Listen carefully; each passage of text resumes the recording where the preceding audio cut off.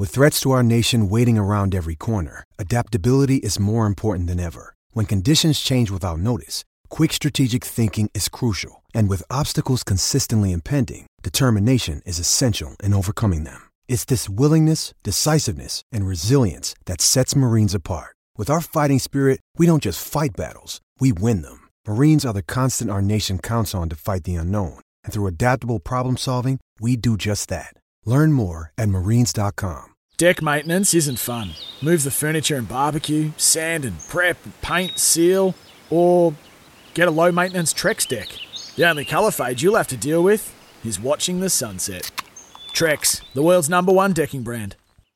Yablett! 4 goals to Ablett. Oh, you're guilty. Justin Madden's got the set, one hand.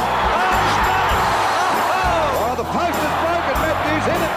Oh, talk about a he-man. Dream rises to the top. He is an absolute legend of the game. This is your Football Life with Rex Hunt for Tobin Brothers Funerals, celebrating lives. Oh, Matty, g'day to you and g'day to you for tuning the dial. We thank you very, very much. And Matty, you've been all over the world, Europe and Britain, and I'm sure you've been keeping pace with this as your footy life, and the stars keep on coming. There's no doubt about that. It's a wonderful Australian game, that is a given. And in the VFL and AFL, thousands of men have played the game at this, the highest level. Some play and move on. Others have more of an impact.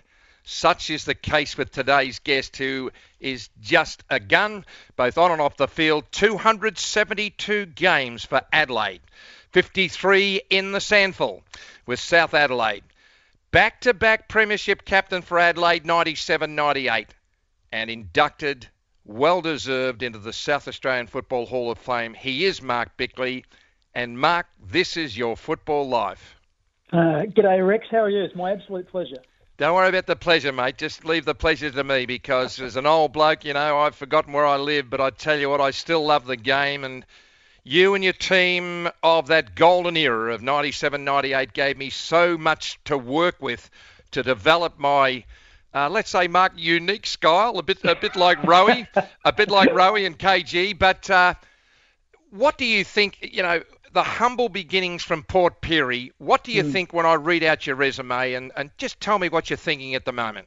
Yeah, well, it blows me away, because you're right, I had very humble beginnings. You know, I don't think I ever played in a representative game or a state team or anything like that. I stayed in Port Pirie till I was 18 years of age. So I played 3 years of country footy from 16, 17, 18, those years. And I think from those humble beginnings and moving through, it's been a wonderful experience, but certainly kept me grounded along the way, because there's lessons that I learned playing against some pretty rough and tough fellows as probably in early days, a prepubescent young man, and those lessons sort of served me well. So from Port Pirie, moving out of home and going to Adelaide, it seemed like going to New York, but I was able to do it and moved to Adelaide, and have loved every bit of it. Mark Bickley joins us, folks, and it's a great honour for me to talk to the back-to-back premiership captain. We'll get to that in a moment. I'll just pick you up there on what you said, that, you know, you had to play against some pretty wily and opponents who are better than yourself. Tom Hafey once said to a group of which I was one, that unless you play with people better than yourself in any walk of life, you're entitled to be sort of just comfortable with yourself, but you'll never get any better. Do you subscribe to that? Absolutely, yeah. I reckon, first of all, I'm the younger brother. So my older brother's 2 years in advance of myself, so that starts very young. So whenever, obviously, he's 10, I'm 8, whenever that little gap there always meant he was bigger and stronger. So for me to try and keep up with him, to try and, whether facing him in cricket or whether it was having a bit of one-on-one footy or whatever it is, it was always challenging for me. And as a young kid in the country, it wasn't unusual to play, you know, under 13s in the morning, and then the next game was short, so you'd play under 15s. And then there was even times when I was a 13 or 14-year-old playing in the under 18s. So that having to, I guess, be a bit smarter, because you're never physically as big or as strong as the other kids, and having to cop a bit of stick, get knocked over a bit, and easily tackled and rubbed into the dirt. Yeah. I think that really was one of the things that stood me in good stead. It just made me want to prove everyone wrong, and it just made me a really competitive young man. And the education of life itself has got to be better than any university. Well, I grew up with footy. My dad was a coach of the junior side, but he was also a selector of the senior side in the country. So every night, the juniors would train Tuesdays and Thursdays. The A grade would train Monday, Wednesday, Friday. So every night we'd knock off school, he'd finish work, we'd jump in the car and we'd go to footy training. And there's the old adage of getting 10,000 hours of mastery. Well, I reckon put 2 or 3 hours every night from the age of 5 or 6 to the age of 15. There's your 10,000 hours. Kicking the ball, marking the ball, standing behind the goals while the A-grade team were having shots at goals and kicking them back over the fence. That was my life pretty much. So the common denominator with success is the same with you. The harder you work, the luckier you get.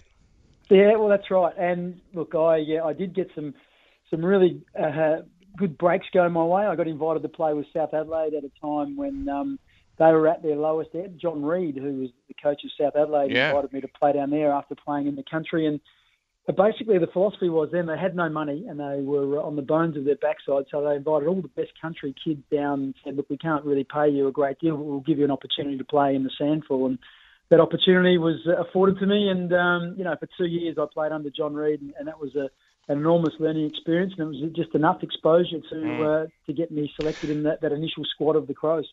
And with North not doing that well, after some really halcyon years earlier on in the late 70s under Mike Patterson, you just were belted each week. And as I said, you get a punch on the nose and it stings. The next time you get it doesn't sting so much, but it's just so essential that you know what you're getting yourself in for when you get to the highest level. Yeah, that's right. And look, we had, once Adelaide was formed and we came into the league, we went through this period where we were pretty good at Footy Park, but boy, did we cop some absolute pastings when we travelled interstate. And my first game was at Windy Hill, and we lost by about 13 goals. Yeah. Our next game was at home, which we won. The game after that, we went to Subiaco Oval and lost by 20 goals. Goodness. Came back and won, and the game after that, we went to Moorabbin and lost by 20 goals again. So my first 5 games, I reckon, I had a cumulative loss of about 55 goals in 3 of them. So it was, like you said, it was a baptism of fire. But look, it was such a thrill to be playing on the same oval as Ablett and Dunstall and Burton and these guys who only a couple of years earlier you'd looked at in absolute awe. Kernahan, Platten, Bradley, those type of names. Footy was such a big thing in South Australia, and it was enormous. And I can, remember those State of Origin games Tuesday night that just rated the socks off the television, but it was just fantastic because the players were fair income, but we'll never probably see that again. No. As a young man at Port Pirie, looking back on those, years where the grassroots of the Bickley journey towards the top started, do you still remember some kids who you were just in awe of and just say, I'll never be as good as this kid, and they've actually done Jack Shizen? Well, it is. That's something that I can remember after we won our first premiership in '97, catching up with my family at that stage, and look, without being too harsh on my brother was actually a better footballer than what I was. I'm 5'9.5". He was 6'2". He was a beautiful kick. I was a terrible kick. And he had a very, very celebrated career. He kicked 182 goals in the under-18s one year, and similar to me, played at a very early age. But he just didn't have any desire to go to Adelaide or to move away from Port Pirie. He was very settled here. He loved playing for the club that we'd grown up with, which was Solomon Town. He was very settled in his private life, so he just didn't decided to stay there. And on that night, after the grand final, he said it's the first time ever he sort of thought to himself, wow, look what you've achieved and where you've got to. It's the first time he's ever wondered, what if? And I'm sure that's played out around the country leagues with lots of people who see some young men go on and upwards and others just hang around. Well, the world's full of what if, and that's not when you book a late hotel room. But if I hadn't have lost my blonde hair when I was playing for Richmond, Geelong, and St Kilda, I may have well been the next Brad Pitt. I can see that. Oh, you're going to come anytime on my program. So just getting back and straightening up for another minute with your brother. Yeah. Why did you have the driving force? Was it just the makeup? You came from the same environment, mum and dad, home, same friends, school. That's cricket and footy. You always had a bit of muck on the pluck, did you? To say I'm going to do the very, very best I can, because when the history of the game is written, the best people in ability-wise are not necessarily the legends, are they? No, that's right. And it's funny. I went to it's a bit sad. I went to a funeral, and the gentleman who passed away had a couple of golden rules, and one of them was the smartest man in the room isn't always the most successful, but he said more often than not, the hardest working man in the room is the most successful. And I think that's something that I've always, I've never shied away from hard work. I've enjoyed footy, as you know, Rex. It is just such a great industry to work in, and there's nothing like rocking up to training and with a group of people that you really enjoy the company of, and you've got a like goal that you really want to achieve, and you just put your bum down and work as hard as you can. And there's, particularly when I played, there was plenty of opportunities to let our hair down and really enjoy ourselves. But some of your best memories are always when you've beaten the odds, or you've grown as a group of young men. And for me, that was the most remarkable thing about winning a premiership, was that there was a real core group of people who were there at the birth of the club who saw that through to reach the ultimate prize. Very, very few people do that. Generally, there's the people that start it, they do a lot of hard work and they put some foundation stones in place, but they're long gone by the time you scale the pinnacle of the mountain. So for me and Nigel Smart and David Pittman and Rod Jamieson, there's a whole range of guys who are all there from day one, and we went through those really tough periods of the 20-goal beltings and the sack coaches and all those things. To be able to be there, and when we scaled the mountain, was just really, really rewarding. And before we take a break, this sad, I don't know whether sad's the right word, is Tony Modra, who was just the biggest name with Ablett in that era. He doesn't have that medallion, of which you've got a couple. I'm fortunate enough to have a couple, and every year we toast it with our mates, and it's just for life. And I'm sad about that, because if anyone ever deserved to be a premiership player, it was Mods. But the game's not fair at all, is it? Well, it's not. And there's another bloke I reckon you can put in there as well, and that's Matthew Liptak, who was once again around at the start. He was our best and fairest winner in 1996, the year before the premiership. Yeah. He just had a wretched run with injuries both in 97 and 98. So for Mods and Lippy not to get that, they were so pivotal in the history of the club. And just amazing. Matthew Liptak, now one of the leading orthopaedic surgeons in Adelaide, he deferred his medical studies for a number of years so he could keep playing AFL footy. He's just one of my great friends through footy. But Mods is really interesting because he, like you said, he was as big as any player in the AFL, and he was cruelled in 97. He ruptured his ACL in the prelim final, and then he was dropped in 98 after the first final and had a bit of a falling out with the coach, and then left the club. But I think the best thing that's happened, particularly in the last 5 or so years, is Mods has really reconnected with the club. He's been awarded life membership. I see Mods quite regularly, and he's really comfortable with the Adelaide Football Club. Seems like he's in a good place, doesn't he? And he takes a lot of the people, my vintage, across, to the MCG or down to the Adelaide Oval.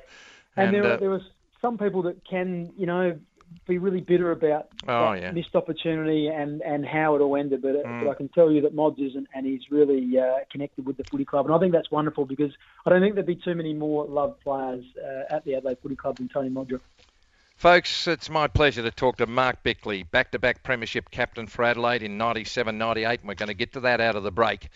You can check us out on Twitter.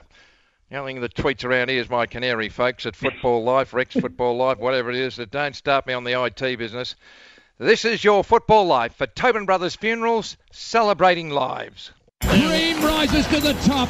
He is an absolute legend of the game. You're listening to This Is Your Football Life with Rex Hunt for Tobin Brothers Funerals, celebrating lives. And some of the old blokes get a bit nervous, Marcus, when they get the Tobin Brothers. They say, "Oh, we can organise 10 or 20% off if you're a pensioner." But the great thing about Tobin Brothers, who have been great supporters of this program for 3 years, they just had a program called Say It Now. And if you want to tell someone you love them, ring them up. If you had a blue with a bloke over something, just, piddly little thing, make it up, because friendships are not meant to be broken by, just rubbish. And but we're celebrating the footy life of Mark Bickley. Tell us about the inauguration of the Crows, the licence, and you arriving there before Malcolm Blight came after a couple of pretty ordinary seasons that Adelaide were involved in. It was a really interesting one because the West Coast Eagles have been into the competition. Of course, Sydney, South Melbourne were up in Sydney, the Brisbane Bears were there, and the AFL wasn't all that strong, and they were pretty keen to get hold of a team from South Australia. And at that time, I think South Australia were pretty keen to do it on their terms rather than the VFL terms. So they were holding out, and they were trying to get the best possible concessions. And they all voted. This is the 10 league directors, that they would continue to wait until the VFL came to the party with the concessions. And unbeknownst to many, Port Adelaide went behind the back of all the other league directors and said, "You know what? To the VFL, if you want to come in, we'll come in and we'll play as the Port Adelaide Football Club." Well, what that did, that forced the hand of the SANFL to say, well, if a team comes in from South Australia, it's got to be a composite team. So pretty hastily thrown together, pretty much in 2 months. There was the colours were born, the song was written. The first night at training, it's a funny one. We rocked up at training and everything had been organised in terms of shorts and everything. We got out to do our first bit of training and no one had organised any footies, Rex, so that wasn't a great way to start. Be like going fishing without a rod. That's right. So that's how hastily things were thrown together. There was no sponsors. We just went plain yellow singlets and plain blue shorts, and we started from there. Graham Corns was the inaugural coach. There's about 70 guys that were invited out to train, and from that it was whittled down to about 42. Goodness. And from onwards and upwards from there. So and I guess probably one of the most memorable things, I didn't play in the very first game, but of course Adelaide took on Hawthorn. Yeah, at home in front of 52,000 Amazing. People, just the whole team packed out. And it was a 13-goal win, if you can believe that. I can remember at 3AW we were up the back, and the late David Hooks was broadcasting for 5AA. He tapped Ron Barassi on the shoulder and said, "Where can we buy some finals tickets?" I tell you what, that was without Vass, wasn't it? That was magnificent. The first coach was Cornsey. What a man, what a contributor both on and off the field. He was probably unlucky that he had the side, but you just couldn't get there. Well, yeah, that's right. We got to a prelim final in 1993 in our third year, which when you look back is a pretty remarkable effort. Goodness me. And we're 7 goals up at half-time, and unfortunately Timmy Watson and the Baby Bombers, they overran us in the last half, and they obviously went on to win the final. So that was, I guess it was a key sort of signpost in our history, and I can remember at the time, and this is something that I always tell younger players, was even as disappointed as we were, a lot of the guys my age, we were in our early 20s at that stage, we walked off that day and missing a grand final, but thought, you know what, we're 3 years in and we're in the prelim final. This is, grand final next year, and away we go. And unfortunately, you can just never... Doesn't happen like that. No, that's it. Count on it just going as you planned. And we had a few injuries and lots of other bits and pieces that didn't go very well. And a few of the players and the coach fell out. And at the end of the next year, we missed the 8, and Graham Corns was on his way. So that was a really big occasion in South Australian footy. So that was 96, so the Matthew Liptap best and fairest year, and Malcolm joined you in 97. Well, that was in 94. Then we had Robert Shaw come over. Oh, Robert Shaw, left-footed Essendon player, yeah. That's it. And I think everyone thought with the success of the West Coast Eagles, with Mick Malthouse coaching them, that the vein of thought was, we'll get a Victorian over here as they know how to coach a footy team. But unfortunately, it didn't quite work, and it was 2 years in the abyss, I guess, with 2 more missed finals. And so on the back of finishing 11th and 12th in 95 and 96, Malcolm Blight, the SOS, went out to a South Australian, John Reid and Bill Sanders, who were involved with Malcolm at Woodford. And he was right, because he'd run his race at Cardinia Park. That's right, and been commentating on the TV, Yes. and he'd had a year out of it, was refreshed, and came in with a bang. He like a breath of fresh air. Well, there was about 6 players who exited pretty quickly. Did you get some footies to play with when Malcolm turned up? First night we had the footies out. That's one thing he did do. He loved footy. But look, he was fantastic, Malcolm. Yeah. And he's such a teacher, and I think that had been something that I guess I and a lot of the other players hadn't experienced, the way he could impart his message across, and really his enthusiasm for the game. He just was captivating as a coach, and he just made footy fun. And after 3 years of not much fun and a lot of losing, he just made it fun, and we had a lot of good times. And he was really relaxed about do the work on the field. You can relax off the field and enjoy each other's company, and we certainly did that. Why wouldn't you want to play for a bloke like that? Bit of fun. I tell you what, it's when you have fun and doing okay, it's just magnificent. Tell us about the thoughts immediately when you were told, that Tony McGuinness was standing down as captain and you would be the new captain under a new coach. Goodness me, no pressure at all, Mark. Well, it was. I can remember what happened was I was a little bit worried because we'd heard the news reasonably quickly that there's a number of players going. As I mentioned, McGuinness, McDermott, Jarman, I think Greg Anderson went. I think Wayne Wiedemann went as well. All those guys were around 30 years of age. And I got a call from Blighty, and we went for a walk around the Torrens, if you can believe that. It was rather serene. I can. All I know is, did you pitch a tent? No, we didn't. We were in the shadows of Adelaide Oval, and I was sort of half wondering, this can either go one of two ways. Maybe he's going to tell me not to come Monday, or there might be something else. But he did. He basically said that he thought I was the best candidate, and was I comfortable with it? And it was something that I'd aspired towards in the previous couple of years. So, yeah, it was a great opportunity. Yeah. So, what changed so much? Back-to-back premiers, 1997, 98. Look, I have to mention, I don't blow my own stack, but in 69 when Richmond made the Final Four, we made it by a bee's diaphragm. We just won in straight sets. We were unbeatable. We were, average age 21.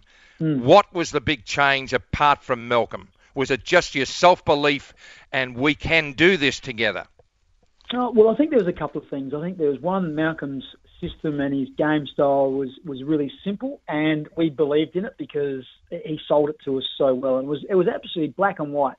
So his example was, here's a little example was, if you came in, if you're a wingman and you come off the centre square and you get in there a little bit early and you give away a free kick, he'd say to me, why would you be that keen to give away a free kick? He said, I'll tell you what to do. To save a bit of time, just turn around and run straight off the ground, because if you don't, the runner will be coming out. So, and he just had lots of little things like that where he believed that every time you took the ball out of the middle, it had to be kicked over the front of the centre line. You don't go sideways, you go straight down the middle. And we had lots of things that were black and white, and we all knew how we were going to play. But also there was this group of players that I mentioned that were there from the start, who were probably 6 or 7 years into their AFL career, that thought at 27 it's going to actually have to happen now. And if it's going to happen if it doesn't happen now.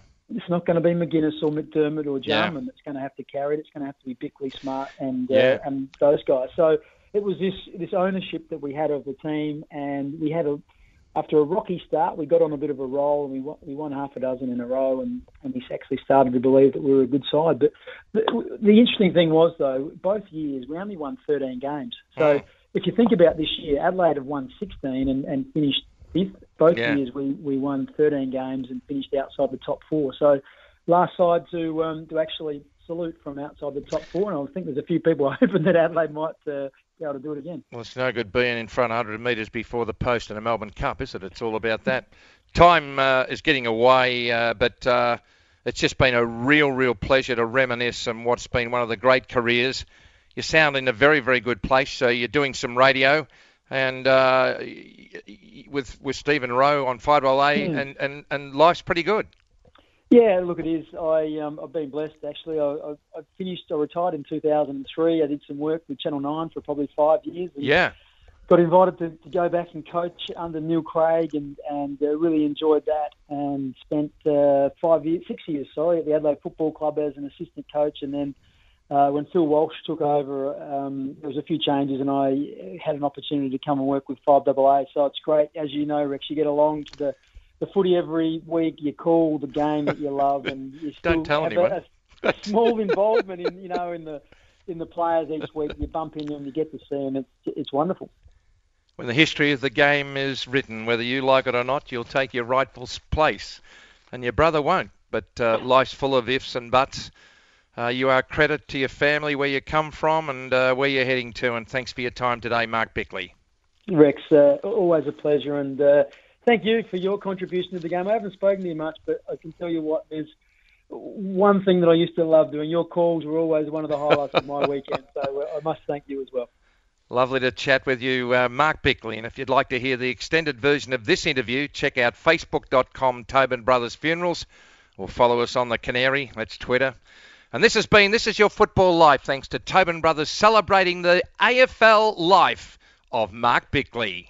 G'day, Mike Hussey here. Get on board Australia's best fantasy cricket game, KFC Supercoach BBL. It's fun, free and easy to play. Play today at supercoach.com.au. T's and C's apply. New South Wales authorisation number TP/01005.